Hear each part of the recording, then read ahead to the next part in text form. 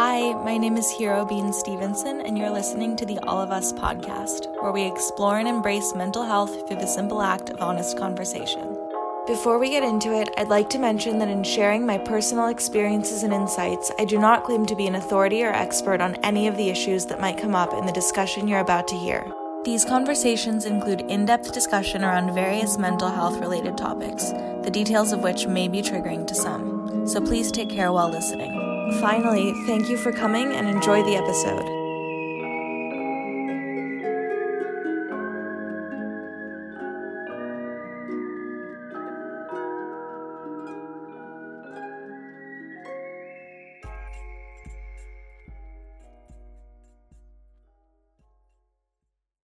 Hi, welcome to the All of Us podcast, episode 18.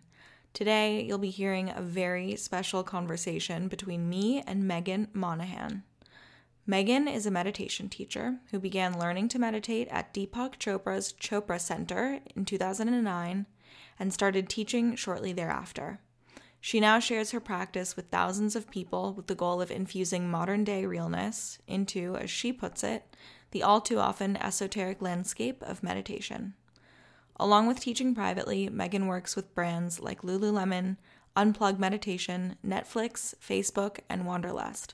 Her first book, Don't Hate, Meditate, was published just this last year and is a welcoming, unintimidating guide to meditation. In this episode, Megan offers me some sage advice on getting through a personal roadblock that I've had to deal with recently. We talk about her own path towards finding meditation and her uniquely real approach to teaching meditation today.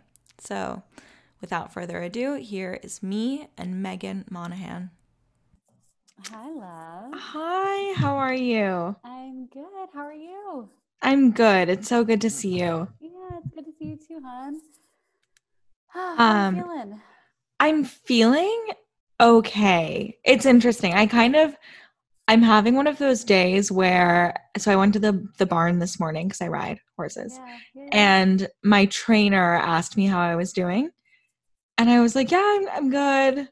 And then I realized that I wasn't good, and that I was actually super anxious and kind of just, so the bad news that I had, which I guess we'll jump right into talking about everything, but what happened was I had applied to USC to get to go and do their master's in marriage and family therapy program. And I went to USC as an undergrad, and I worked very hard in college and have always been like kind of an academic overachiever.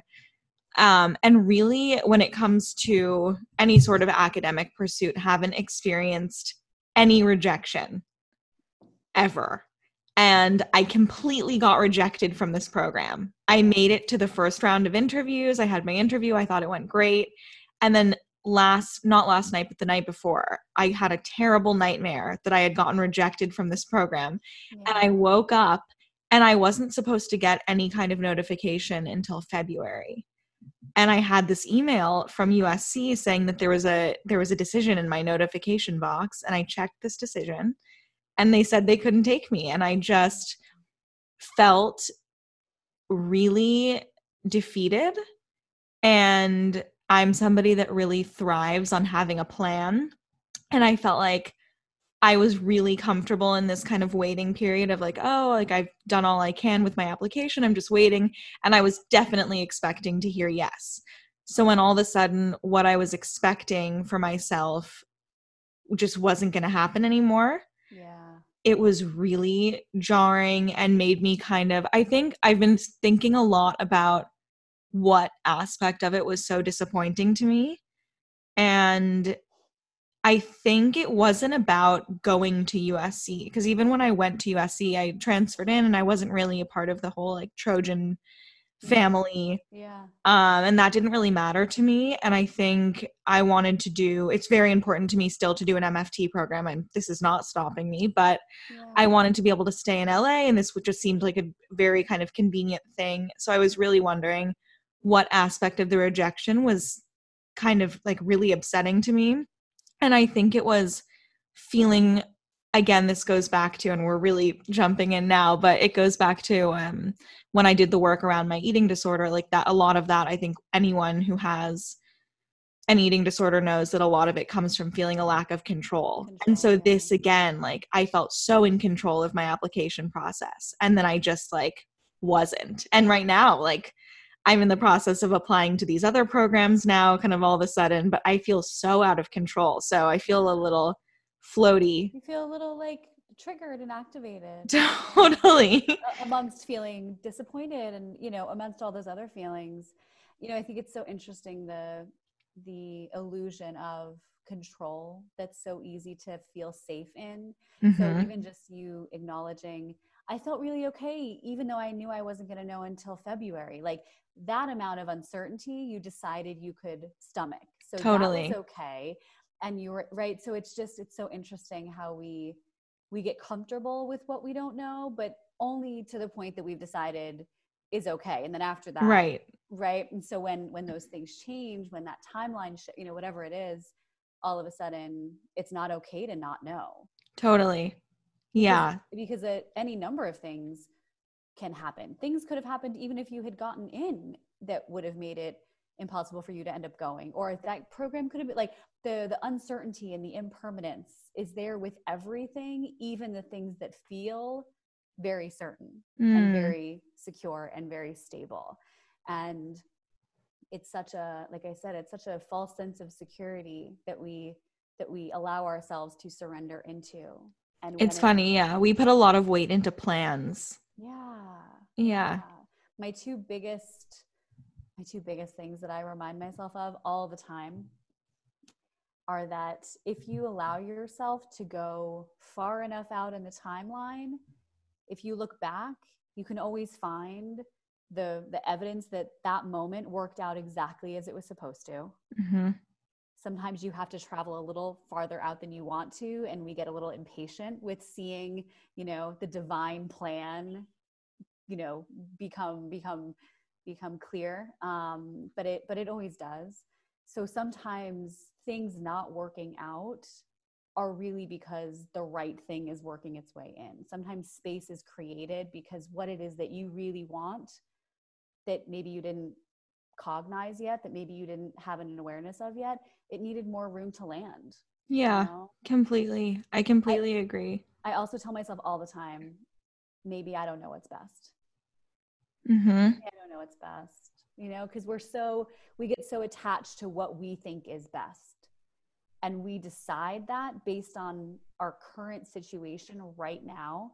So like present moment hero is like, I know what's best, going to USC, doing this program in this location at this time, that's what's best.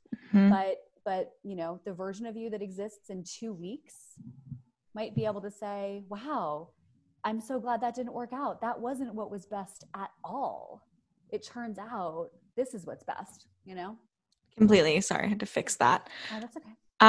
Yes, I completely agree with that. And I think the one thing that has really, I don't know, I think I've been pretty good in terms of how, the funny thing is that I had no expectation of how I was going to react if it didn't happen my way, because that wasn't an option for me, which I think that was where I made a mistake. Is I think setting yourself, having expectations is sort of setting yourself up for disappointment, even if things mostly, as they have for me in this facet of my life, gone my way. Eventually it wasn't going to go my way. For nobody does it go their way every single time. So I think that considering all of that, I think I've done a pretty good job at putting things in perspective and understanding that just because a certain group of people thought that I didn't fit for that program this year doesn't mean that I all of a sudden like failed in college, or that I'm not a good person, or that I'm not going to be a great therapist, or that it doesn't mean any of that. It just means that to these certain people, I wasn't a right fit for that specific program. Yeah. And there are factors that go into that kind of choice. Totally. And there are so many things in life that are not objective, that feel very black and white, but are not very objective at all. And that's why it's so important to not attach your sense of self or your self-worth to what the outside looks like. Yeah. Completely. Yeah. Thank you. You're such a wellspring of knowledge. This is so, like I said before we started this, I think if there's anything that I really, I guess this is a funny word, but like need right now, it's talking to somebody like you. It just feels so bright and positive and constructive and great. I'm so grateful to be talking to you. How are you doing? I'm doing good. I'm doing, Good. I'm still navigating this year just like we all are, and really focusing on digesting any kind of residue that's still left within me from this year, so that as we move into next year, there's a sense of clarity and a sense of direction and intention. Because I think this year has been a lot of plot twists, right? A lot of really undesirable plot twists, and it's felt very reactive, which is not how I live my life, generally speaking. And I think you can, even when the world is being reactive, you can be in a more responsive state, but it's been it's taken a lot more of myself to be in that responsive state this year, and there's been a lot of questioning and redefining and re-evaluating, not unlike what a lot of people are dealing with. So I'm feeling good. I'm feeling very connected to the idea of possibility, and I'm really trying to anchor into that expansive, lane of abundance in always, not financial, well, that too. I'm fine with that, universe, but in always, because I think it's important to check in with what the energy is that's around you, which right now still feels very collectively still feels very constricted, still feels very fear-based, still feels very limited. So while I can acknowledge all of that, I'm really intentionally leaning into, possibility and trying to stay in that mindset. Are you somebody that does practices around setting intentions going into a new year? Is that something that you do kind of every year? I get really clear on I get really clear on how I want to feel. So I look at kind of like the biggest lanes of my life, whether it's, a romantic relationship, my professional lane, my relationship with money, my relationship with family, with friends, with myself. And then there's kind of like subdivisions within myself, with my body, with my mind, with my, right. So I look at all of those areas and I ask myself, how do I want to feel in those areas? And I kind of connect with that version of myself that is playing the role of, author and meditation teacher. And I, look at the role of being a partner, and I look at the role of being a daughter, whatever it might be. And I ask myself, how do I want to feel? And I kind of imagine that version of myself. So I always start there whenever I'm looking at what I want to create for the next year, rather than starting with the tangible, because as you are experiencing, the tangible is something that we don't have control over. And a lot of times we get attached to a specific outcome when sometimes that's not A, what happens, or B, that might not be the best version of what I really want. So if I say, oh, I really want another book deal, right? That may or may not happen. But if I can say really clearly within myself, I want to continue to expand my reach and teach more people and share with more people what I know and hold to be true and has helped me, and I'm open to the best possible version of that, then I can allow the universe to step in and do things that are greater than me. We tend to lean into the parts of ourselves, like our mind, that are the most constricted. And we try to put all the puzzle pieces together from that place, when in reality, the universe is there, like waiting to guide us, waiting to move the bigger pieces that aren't even in the same puzzle as us right now. There's so much magic and synchronicity and possibility that we have access to when we just get out of the way. So I tend to do a lot of that work, that like high level manifesting right at the beginning of the year. And yeah, there might be things that I attached to as like a dream. Like, I tend to play the like, wouldn't it be cool if game? Yeah. Just keep it like light and fun with the universe. Like, wouldn't it be cool if I did get another book deal? Because that sounds fun. Wouldn't it be cool if I did get to go teach in France? Wouldn't it be cool? But I also always preface any physical, tangible desire that I attach to with, I ask for this or better. Yes, I feel like that opens up a channel so much. I think a lot of the time, even what we define or set as these dreamy ambitions or goals, they, whether it's conscious or not, are dreams and goals that compute and make sense within what we think is possible, given what we've done already. Yeah, we dream from our current state of reality. So even though it seems like a lofty goal, it can be very confining a lot of the time. It sets a ceiling on what you're capable of. So I think I really agree with that process. You know, there's a part of your mind too that is looking for proof of concept. So in order to feel safe dreaming about whatever it is, there's a part of you that needs to see it to then be able to want it. Mm-hmm. And again, you're selling yourself so short. You know, it's the difference between, you know, I'll see it when I believe it, and when I believe it, then I'll see it. So if you can let go of that need for the roadmap to be laid out, you know, I talk about in my book, I talk about the idea of like a spiritual GPS. Mm-hmm. So when you use Waze or Google Maps, whatever it is, whatever your directional app of choice is, you know, you put in the destination, and then you let it fill in the details. And if you can surrender to being guided, then along the way, when it says, oh, there's an accident, do you want to go this way instead? Or, oh, we found a faster route, this is 7 minutes faster, do you want to go this way instead? You can say yes and be redirected and really kind of feel ushered onto this path of least resistance. Mm-hmm. to get you where you want to go. You know, I think we stop ourselves from dreaming because we can't see the path there. And you don't need to see the path to trust that path will be revealed. Totally. Yeah, I think that makes so much sense. And I think the thing is, I really like the analogy of the navigation system, because we do put so much trust into these predetermined paths. And even when they change, because we can see it physically on the screen, that for us gives us some sort of, there's proof there.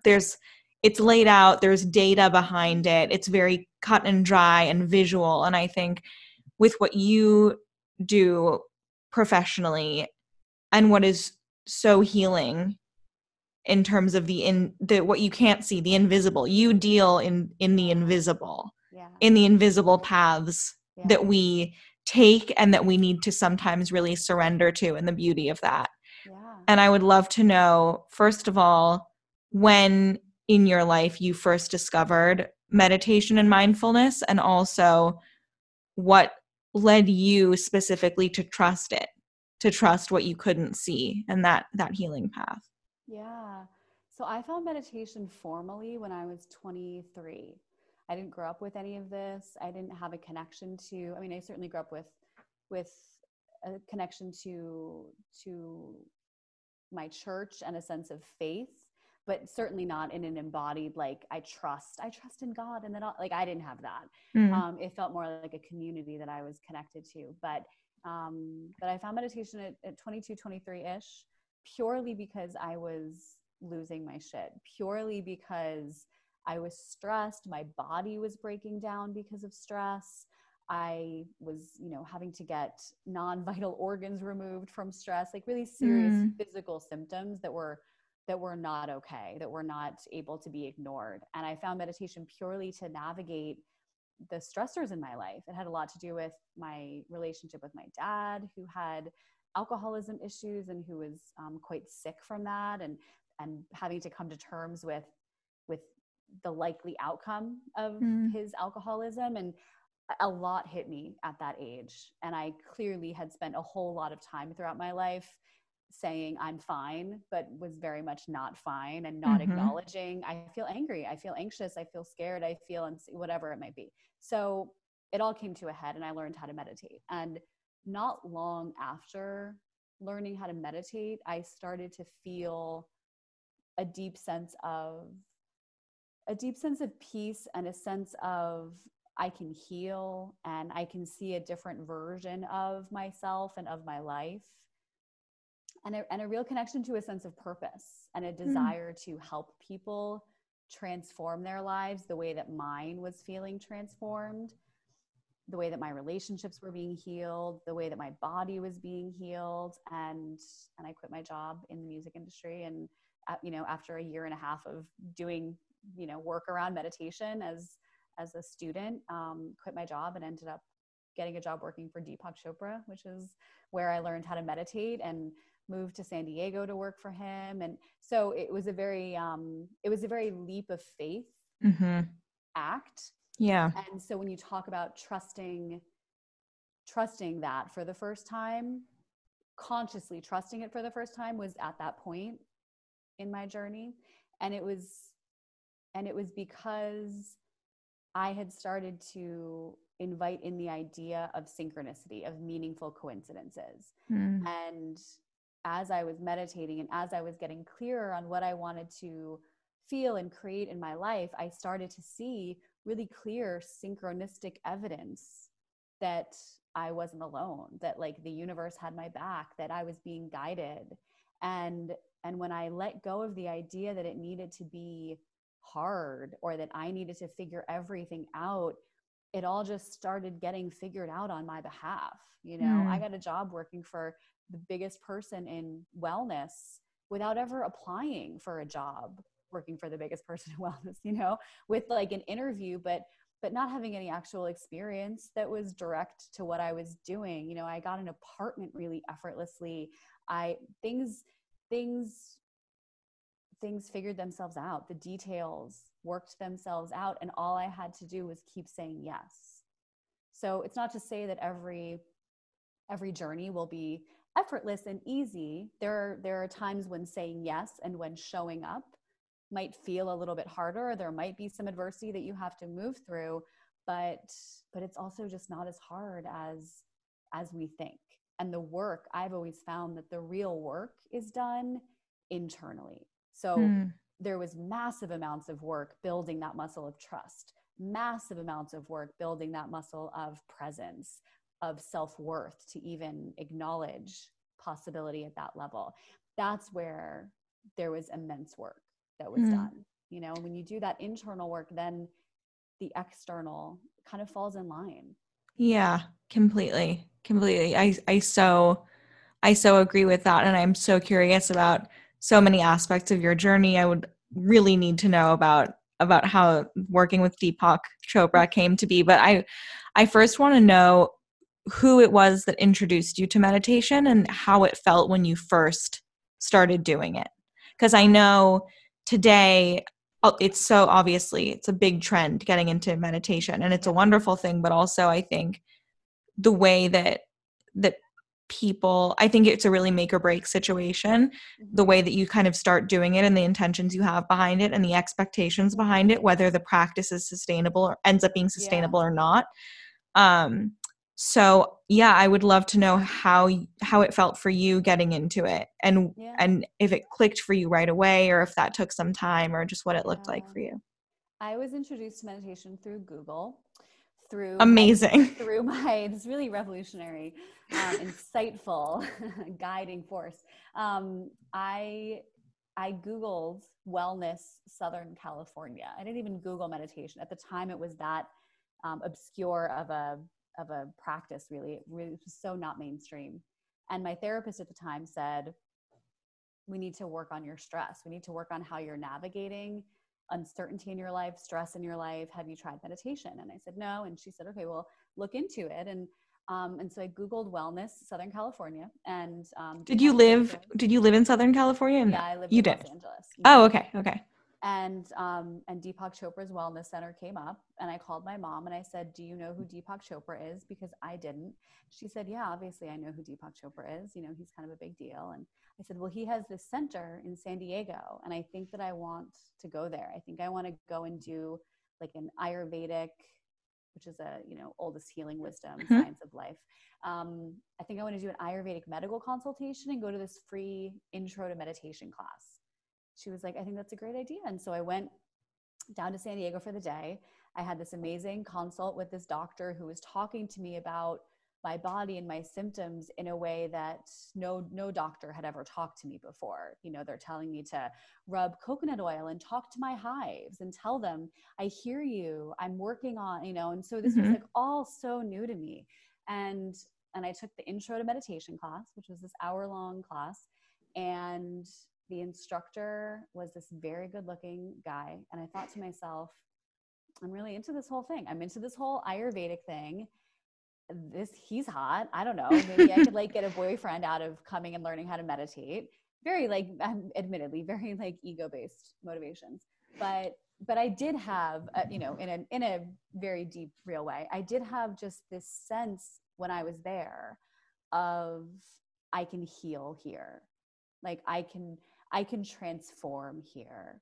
And I can still close my eyes and go back to being on the property and what I ate for lunch that day. And I can still remember all of that. And so I took a leap of faith and signed up for a week-long Panchakarma, which is an Ayurvedic cleanse, really intense cleanse. And I went down there. I put it on a credit card. I certainly didn't have money to go down to the Chopra Center for a week. I put it on a credit card, and did a week of cleansing, meditation, yoga. And after that, I just was in, you know, there's no Kool-Aid that you drink, just FYI. Yeah. But there was a, you know, figurative Kool-Aid, which was really just a glimpse at who I could be on the other side, at what my life could look like on the other side, at what my relationship with stress, with uncertainty, with worth could look like on the other side. And so I kept diving in. And so after that, I did a 3-day really immersive workshop there on emotional toxicity. And then not long after that, a year after that, I had quit my job because I knew I wanted to work in wellness. That was as clear as I was. And I had no experience in any of this. And so within a year, I had quit my job and I moved to San Diego to work at the Chopra Center. Were you offered a job there, or you just kind of like took a leap? No, I was offered a job there. So okay. I do you want to hear the story real quick? Yes, I would love to hear the story. I was in Los Angeles and I ordered some Ayurvedic herbs from the Chopra Center. I think it was like ashwagandha and Googaloo maybe. And they sent me the wrong order. They sent me like a mala bracelet and this like super fruit juice. And I called them, and, you know, because back in the day, 10 years ago, you could call people and they would answer in products departments. And and I said, you know, you guys sent me the wrong order. Just let me know how I send this back. And the person that answered is the woman that used to be my contact there, the person that kind of helped me navigate all of the offerings and knew about my story. And we had a relationship. And so she said, oh my gosh, Megan, I remember you. How's everything going? And I said, oh, I'm doing really well. I quit my job. I'm going to work in wellness. I'm really excited to like help people transform. And she said, you know, there's a job opening here that I think you would be really great for. And she said, I'm going to forward your resume. Send it to me. I'll forward it. And 2 days later, I drove down there and I interviewed, and I was hired on the spot, which doesn't happen very often there or anywhere. And within 2 days after that, I had leased an apartment and moved down there to work at a job that I had no experience in. That was very, very much a leap of faith. What was your job title, I guess? So I was a program consultant. So again, the woman who used to be my contact, it was the job that I didn't take her old job, but it was that position where you essentially are helping people navigate the offerings and being the kind of intermediary between if you wanted to go there and the actual events. And so it was building relationships and helping people navigate where they wanted to see growth and expansion in their life. So cool. Yeah. It's amazing. How long did you end up there? I did that job for, gosh, I think it was either 2 or 3 years. Maybe 2. It was during that time that I got certified to become a meditation teacher. And so that was, part of that journey. Being there was a lot of immersive self work, way before I started actually teaching meditation. And then I ended up moving back to LA because I missed the driving energy of Los Angeles. San Diego is very is a little bit sleepy for my Mm-hmm. like New Yorker ambition, right? So I had this deep like sense of like, I want to be in it. I want to be like in the wellness world and making it, and so I moved back to LA, and I've been up here ever since. I kept working with them. I ended up very like Godfather style. I like left, and then I ended up getting pulled back in to help run their events and their teacher trainings. And then eventually I started teaching at the events and hosting them. And so it was a really beautiful, like detached, without any expectation, organic evolution of what I did there. So it's been an incredible presence in my life for 12 years now. So cool. So I don't know. I haven't looked into the Chopra Center much, but from what you're saying, they have Ayurveda and meditation, and I think it's not just a meditation center. I feel like it's more of like a holistic program. So what informed, because when you went, just wanted to work in wellness, like under the umbrella, but you didn't know, if I'm correct, that it was meditation specifically that you wanted to work in, right? So certainly when I started working there. Right. So what kind of informed your path in terms of where in wellness you wanted to go, when I think this was a time, because today I think the different like sectors of the wellness world are so kind of like perfectly formatted in their different names and categories, and you can just like find an internship or a job, and like it's very kind of structured. It's like become an industry that's very like a well-oiled machine. But obviously at this time, which was only several years ago, it wasn't. It was a lot more vague, I would think. And so, I want to know what informed your path in terms of heading down the meditation route rather than maybe something else.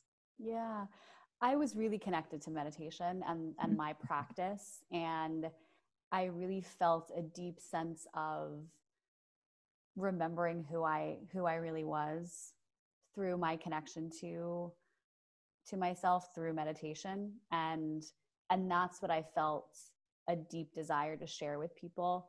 I want to like remind you of who you are. I want you to be able to look at your life and see all the things that you are not, whether it's that thought you're having or that belief you have about yourself or that thing that happened to you, and have a way to show people a way through that. And for me, that was meditation. So I quickly was very deeply resonating with that practice, and was attracted to the idea of being able to teach that to people. Did you ever have, because I know I think I grew up with a very spiritual mother, and she kind of introduced me to meditation at a really young age, and even the idea of deep breathing and yoga and all of that. It was very present from before I even understood what was going on. But I have definitely had moments in my own experiences with meditation that have very much awakened me to what it is and to its power, and where I've just come out of, whether it's a 20-minute meditation or a hour-long chant like a kirtan or something, that I've had standout ones where I've come out of it going like, holy shit, like this is magic. And I want to know if you, or kind of, I guess, what your maybe first or a significant memory that you had with meditation that was kind of revolutionary for you. I mean, I've definitely had a few that stand out, even when you say that. There was one that happened not that long ago, actually, that was really different from anything I'd ever experienced. It happened in Rome. So I was in Rome. I was in Florence for a wedding, and I was flying out of Rome. So I spent a day like touring the city. I went to the Vatican and took the like very extended tour all around the Vatican, which was incredible. And then at the end, they said, if you want to go and sit and pray in St. Peter's, right? Was it the Vatican, St. Peter's Basilica? You can go in there. And so after the tour was over, I went and sat in there, and I sat in the front pew, and it was loud. There was, people milling around, and I decided that I was going to sit and meditate. And so I sat down, and I closed my eyes. I put my hands on my legs, my palms facing upward, and I just started to meditate. And all of a sudden I started to hear like violins and like instrumentals, like string instrumentals, faint but loud enough that I could clearly hear it. And then they started getting louder, And all of a sudden, tears just started like streaming down from my eyes. And I didn't have that like swell of emotion that comes before you cry.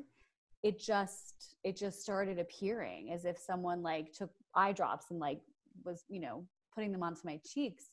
And there was this just deep, profound sense of something, sense of stillness, sense of connection, sense of something. And then all of a sudden, maybe 2 minutes after that had started, all of a sudden the tears stopped and the music stopped. And there were no string instruments in St. Peter's that day, and it was incredible. It was one of the most profound moments of my life. Wow.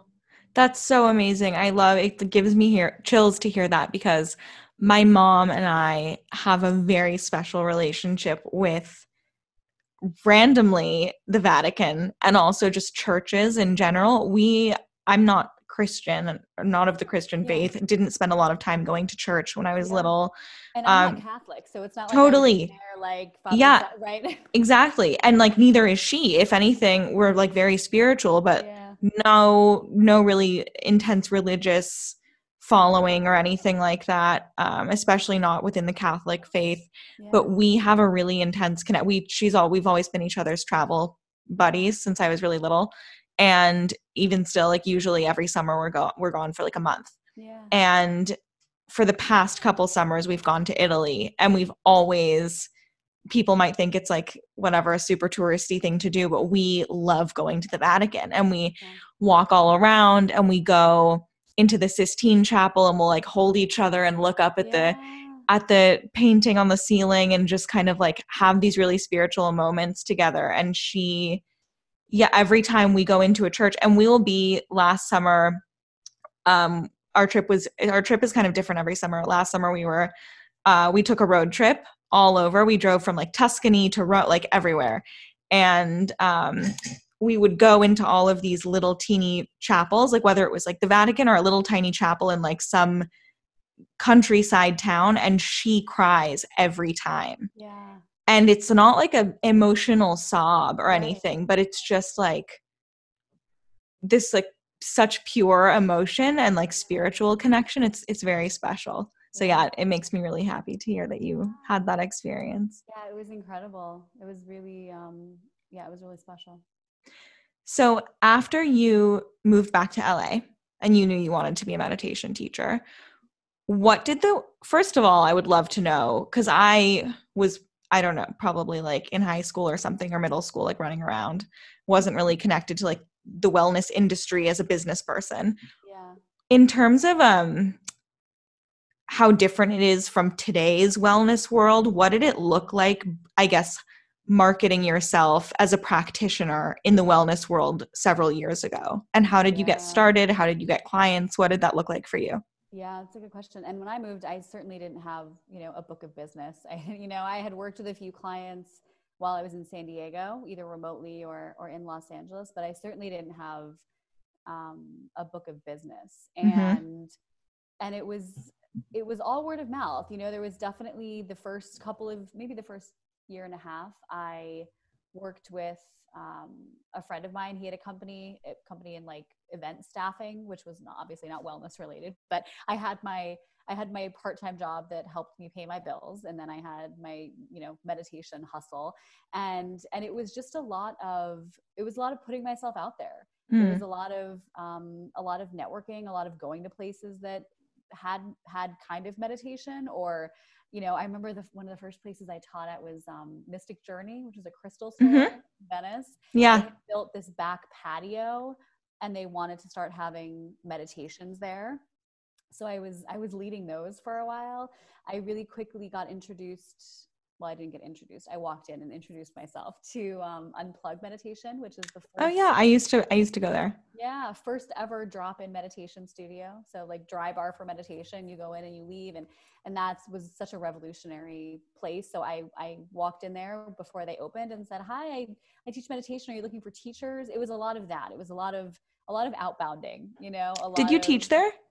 Yeah, I still do. You ended up, oh no, I was there. So I don't have like a long standing relationship with them. I haven't been going for a while, but my yoga teacher, since I was like tiny, like my mom, when we first moved to LA, we moved here when I was 2 years old. Yeah. My mom and I, and my mommy and my brother moved to a house in Brentwood that was across the street from Maha Yoga in the Brentwood Country Mart.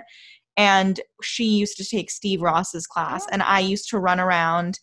It was so funny. I would run around in a diaper or like in a onesie, and then the onesie would come off, and then the diaper would come off, like all the clothes would come off, and I was running around naked. And then I started taking the class when I was like 11. I could kind of keep up. And then as I became a teenager and then a young adult, I was like religious Steve Ross class taker. Yeah. And he then started I went to all of his chanting that he would do at Maha. And then he started teaching it Unplugged, and I used to go and do his guided meditation. Yeah, there aren't that many of us that are still there that were part of that like OG crew. But I still teach a few public classes a week with them virtually right now. But so it was, it was me putting myself out there and really looking back, really asserting to the world and to people that I met, that I teach meditation and I would love to teach meditation for your community. There was a lot of me having to be really rooted in my worth, even before I was an experienced teacher, right? Even as like a little baby teacher, having to say to people, I'd love to teach for you, and really leaning into my ability to do that and get my reps in. So it was a lot of that, all word of mouth, individual clients, some corporate stuff. It was me really just figuring it out. I had no idea what I was doing. There was not a business plan. There was not, I don't recommend that, but there was no business plan. There was no cash reserve. There was, it was just me figuring it out. And also this was before branding yourself on an Instagram was a thing. Oh my God, absolutely. I know. I look back. Sometimes I don't think I've even deleted all of it because it's kind of annoying to do that. But I look back and I'm like, oh gosh, like nobody cares what that sticker said on my, stick shift. It's so funny what you see when you look back. Did you struggle at all with kind of putting yourself out there in a confident way as a meditation teacher? I think that's, as a 24-year-old person breaking into the professional world at some point, I think about it all the time, like what it's going to look like for me, whether it's in like photography, which I've done, or in the future as a counselor. I just always think about how that's going to be when I initially have to start kind of like introducing myself as like, yes, I am this and I'm good at it, and I'm not any less worthy of listening to than this other professional that's been around for a while. But I think it's kind of a daunting notion to sort of like introduce yourself as something, not just you, but you as this role. How was that for you? I think because I knew that I was in integrity with the amount of studying that I had done, the work that I had done to be a certified meditation teacher. I didn't just I didn't figure it out. I came from a lineage of meditation that was established. I had a certification. I had done the work to say I'm a Chopra certified meditation teacher, and I definitely leaned into that vouch. I leaned into the collective opt-in of going through that certification process as a confidence booster before I felt like on my own, without that, street cred, if you will. I was good enough, which is, thankfully where I am now, but that helps. I think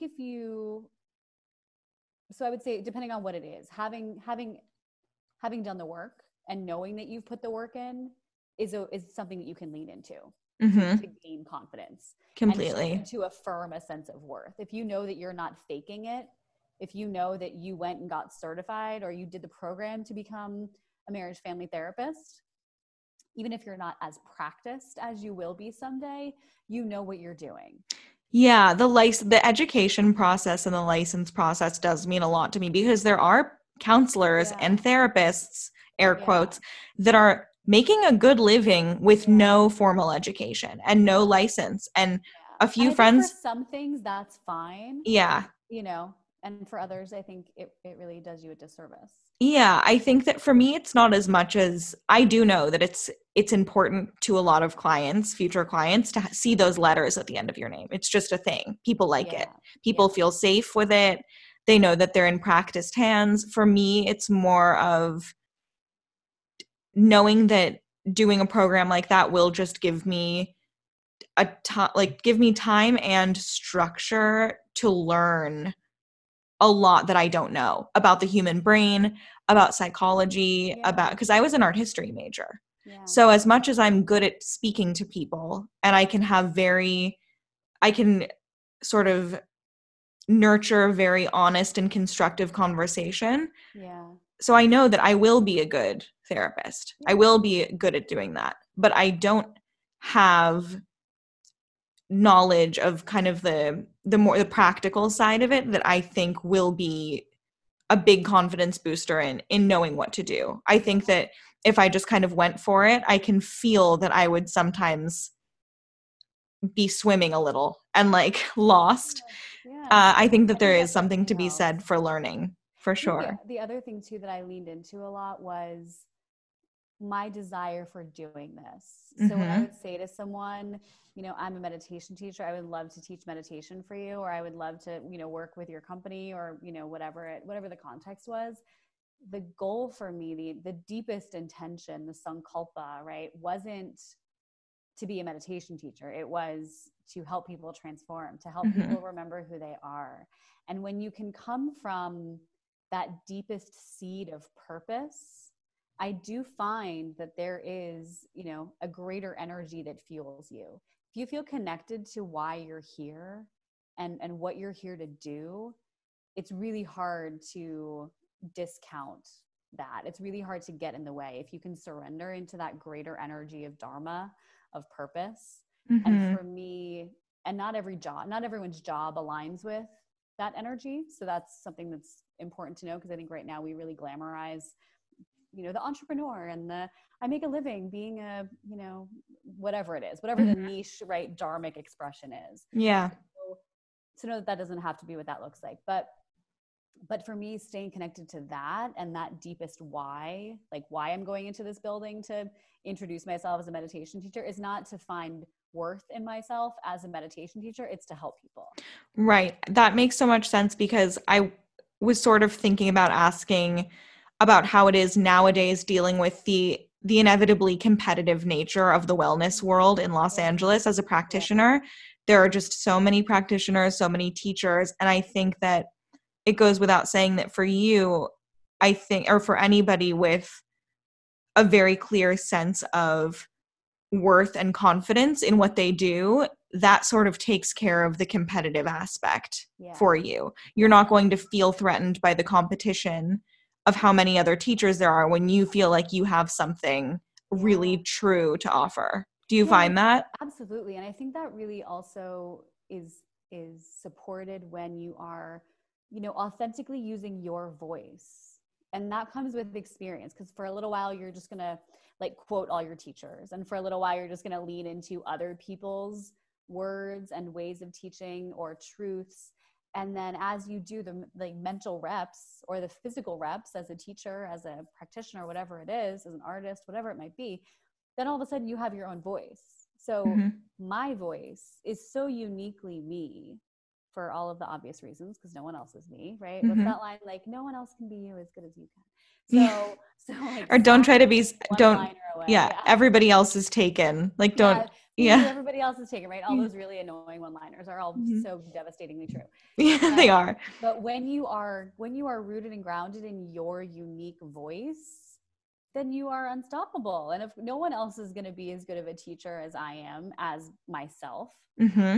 So I think that really helps to kind of dissipate that sense of there's not enough room for all of us. There's not a place for me here. I'm not good enough. Completely. It really helps with that. Yeah. So I want to talk about your book because that's very exciting.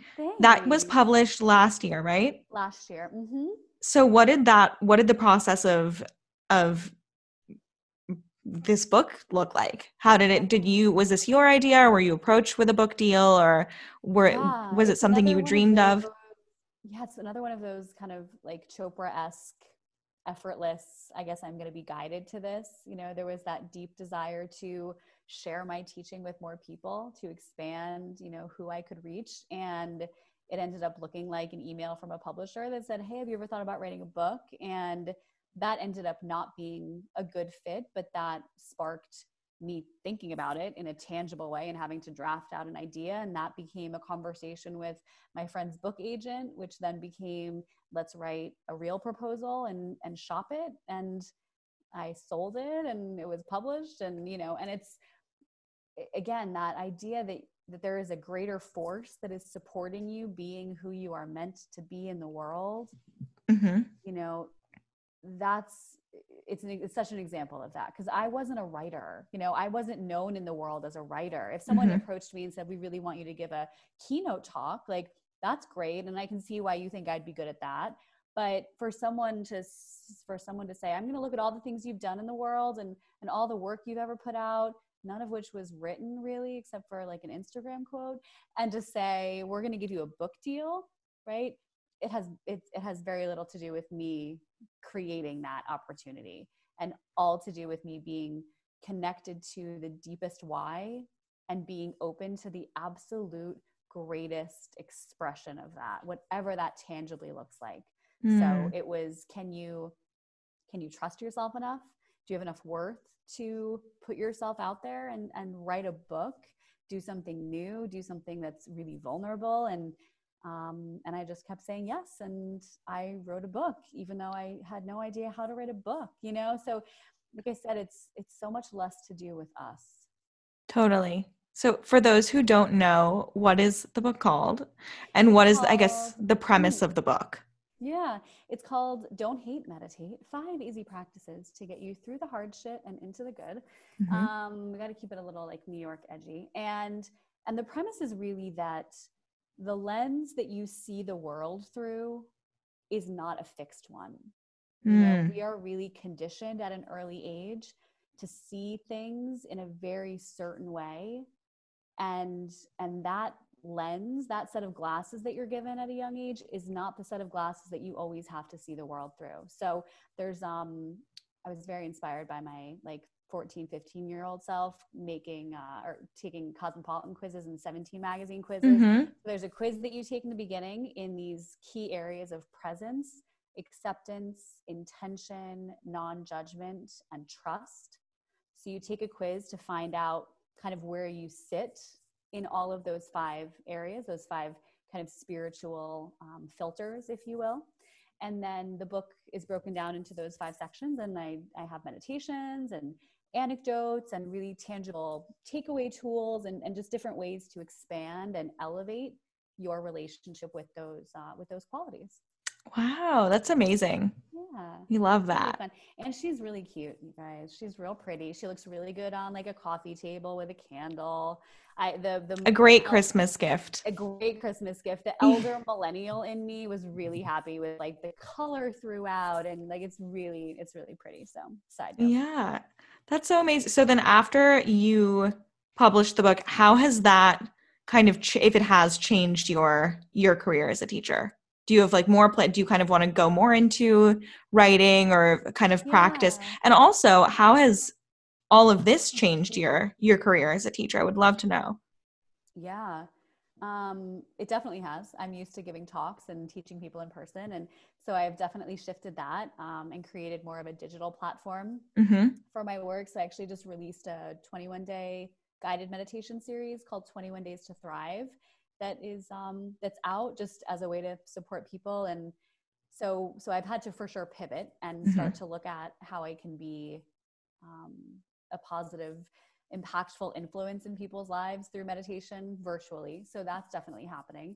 The book for sure inspired me to want to write another book. So I've been, playing around with a couple ideas for that, although I wasn't all that inspired to write that much this year, but I definitely have, I've started, and there's some ideas there. And again, maybe I don't know what's best. Yeah, completely. It's the best. Again, the best. I want to touch as many people as possible with this practice of meditation that has transformed every single part of my life, externally and internally. And so if that looks like writing 15 books, I'll become a 15-book author. If that looks like whatever, you know, maybe I don't know what's best. Amazing. I love that. I'm gonna keep that one with me. I love that. I don't know what's best. Liberating. It is liberating, because your present moment self really thought, like, bless her heart, really thought that she knew what was best. Totally. And she thought it was this one really specific thing in a world of things. And if you let go of the idea that that was the best thing and that you just lost it, you all of a sudden open up the floodgates to 1,000 things. That's kind of the thing. I was talking to the woman that was helping me with my application and who's helped me through all of my school stuff. She just was asking me how I felt about it. And I said, I feel, this sounds cheesy, but I feel like I receive an acceptance letter every day of my life. I feel like every moment is an acceptance letter. My relationships that I have that are so beautiful are acceptance letters. My like access to clean food and an amazing bed and horses and all these beautiful, it's an acceptance letter. Like I really think, and my relationship with myself that I've worked so hard to build is an acceptance letter. So just because. So are you going to take this one letter that isn't a full-blown acceptance like that personally, right? Yeah, no. It's such a good perspective. Yeah. I love it. I love the maybe I don't know what's best. Maybe I don't know what's best. In fact, I definitely don't. Right? Yeah. Yeah, it's the best. So what is your self-care, mental health, meditation practice look like personally? What are some things that you implement in your life that kind of help you to not only take care of all of these people that you touch on such a deep level, but also yourself, because you can't feed from an empty bucket, as they say. Yeah, no, I have my own personal meditation practice. So I teach, depending, right now I'm doing IG lives every day through the end of the year. So I'm teaching every day, twice a day. But even when I'm not teaching on a particular day, I meditate usually twice a day. Is it TM that you do? It's really similar to TM. Yeah. Okay. It's sort of Deepak Chopra's translation of Vedic meditation. Okay. So I practice that on my own. My practices have looked very different this year. Generally speaking, one of my biggest ways to have space held for me is through workouts, through like group workouts or workouts with a trainer, some environment where someone else is doing the teaching, where I just get to like surrender and do what I'm told, right? Even if it's 20 burpees. Yeah. And so that has been something that's really lacking, and something that I'm hoping the Peloton that I ordered today will fix. Oh yes. Amazing gift to yourself. I'm really having to like shift in that area, because I'm realizing that there's a huge void there in me missing that. And I do a lot of internal reflection, whether that's journaling, whether that's alone time. I do a lot of internal reflection and just kind of contemplation outside of meditation, where there is questioning of what I've been thinking, a check-in and kind of an audit of what thoughts I've been letting. I call it like, what thoughts have I been letting backstage? You know, not every thought that you have needs to have like the yes pass. I saw that on your Instagram the other day, and I was just like, this is so good. Not every thought needs to go backstage. You can send some home after like that moment, after the show's over. So I do a lot. I would say the biggest thing that regulates my internal state is a very regular audit of that, like throughout the day. Yeah. Throughout the day. And I really try to check in with what I started doing a practice this year because of COVID, where I sort of check in with my body, and I have a conversation with my body, and I say, what do you need? Like, what can you give me today? Is this out loud or in your head?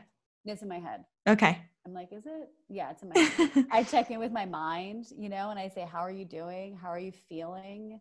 What can you give me today? What do you have space for? I check with my heart. So I try to be really honest about what all those layers of me need, how they're doing, and what they have the capacity to give. So that I'm not committing to things that I can't do. I'm not spreading myself too thin. I really try to acknowledge that and honor that. Amazing. Well, this has just been so great. Like, I feel selfish doing, like, I'm so happy for everyone else that is going to hear this.